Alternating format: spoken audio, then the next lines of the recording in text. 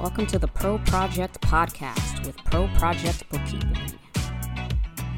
This is your host, Darrell Brown, bringing you bookkeeping tips and tricks to make your project finances run a little smoother. Thank you for joining me for the last Pro Project Podcast of 2019. We had some great episodes this year. I want to thank our interview guests again, Lydia Grossoff and Sarah Roach Lewis. I hope to bring you some more interviews in 2020. I want to close out 2019 giving just a brief summary of project accounting. Pro Project Bookkeeping specializes in this area of accounting, but what is project accounting? What do you know about it? Project accounting is the practice of tracking and analyzing the financials of your individual projects, engagements, or profit centers. Doing this allows you to look at your financial data from multiple angles to review and plan for future success. Project accounting is used in many industries, but I tend to work primarily with creative agencies, design firms, consultancies, marketing agencies, essentially the more creative end of the project management industries. So if you fall in any of those industries or any industry that has project-based clientele, then you definitely want a system in place to track the expenses and the income directly related to your projects. Most accounting systems allow you to record the income and expenses directly related to a specific project. In some cases, I've seen project financials tracked solely in a CRM software or sales pipeline software, and even in Excel or Google Sheets. I prefer and always suggest that projects are tracked in the accounting system as much as possible. If any of the systems you use are able to sync financial data directly to your accounting system, it's definitely worth setting up that connection for the most accurate project tracking and reporting. CRMs and other softwares used on their own to track project finances, they usually have shortfalls. Some softwares can only really track the income, and it'll cause inaccuracies with the expense side of the project. So if you're a company that's consistently expensing flights, meals, hotels, project supplies, and other costs, your accounting software is the best system to track this. And where this comes into play is the project's financial reports. Financial reporting for projects tends to be more frequent. For a 6-week project, I may generate reports on a weekly basis for project managers to review, and they need these reports to view actual amounts against project forecasts. If expenses are too high, receiving frequent reports will help project managers to realize this and curb unnecessary spending. If reports are not received until the end of the project, any unnecessary expenses and costs, it's too late to do anything about. The more frequently you receive the reports, it gives you more time to act on it. On the income side, if you are billing at a fixed rate, the next step is to review income against actual time spent versus your projected time estimates to measure your ROI. If you projected a 50% ROI based on your team's time, but the actual time your team is spending is causing a 35% ROI, knowing ahead of time will allow you to adjust, find out why, and make sure that your team doesn't exceed the overall projected time.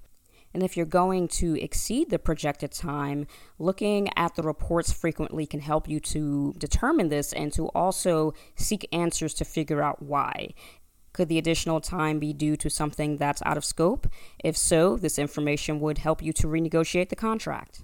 I like to highlight this because value-based billing is becoming more of the norm, but there is a time investment and an overall ROI that needs to be considered when billing on a fixed rate. Actual time spent also plays a factor with overall resource management for projects. If your projects consistently take more time than you've estimated, this affects your ability to close a project on time and take on additional projects. And how many projects you can take on in 3 months or 6 months or a year affects the overall profitability of your company. The last financial part of the project is the close. All expenses have been tracked, final fees have been billed, any reimbursable expenses have been invoiced, and now it's time to look at the final reports. If the financial reports have been reviewed regularly, there should be no surprises here. And generally, you want to view the overall return on investment, ROI, and the overall project's profit margin.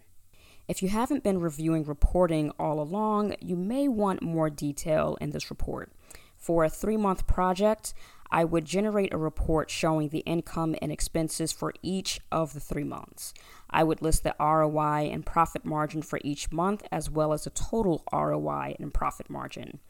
At this point, unfortunately, it would be too late to correct any overages, but you would still be able to see where costs were too high or time spent on the project was too much, and at least be able to plan better for future projects. And this is the overall idea of project accounting and even project reporting. The idea is just to be able to run better projects. The PM or the consultants, they know the technical work that goes into running a project, but project accounting reflects the finances that make up the project. And knowing both of these things allows you to plan and project for future success. So this was a brief summary on project accounting. Depending on the industry or the types of projects, the project accounting and the project reporting may be a bit more nuanced. There may be KPIs, key performance indicators that need to be tracked, and other metrics that need to be tracked for project success. But the idea of the reports being needed and needed on a regular basis to track this remains the same. So I hope you've enjoyed this brief overview of project accounting. This is the area of accounting that ProProject Bookkeeping specializes in. If you have any questions about project accounting at all, please feel free to email info@proprojectbooks.com. Once again, that's info@proprojectbooks.com. So once again, this is our last podcast of 2019. We will be doing a podcast roundup on the ProProject blog, and that can be accessed at proprojectbooks.com. Once again, that's proprojectbooks.com. The podcast roundup is going to focus specifically on the 2 interviews that we held this year with Lydia Grossoff and Sarah Roach Lewis. So we're going to give a bit of a summary of what they discussed, and we will also give ProProject Bookkeeping's view of what they discussed as well. So please stay tuned for that in December. So this is Darrell Brown signing off. We had a great 2019 podcast year. Please join us in 2020. Our first podcast will be in mid-February. Please stay tuned for the exact date. Have a happy Thanksgiving, happy holidays, and see you in 2020.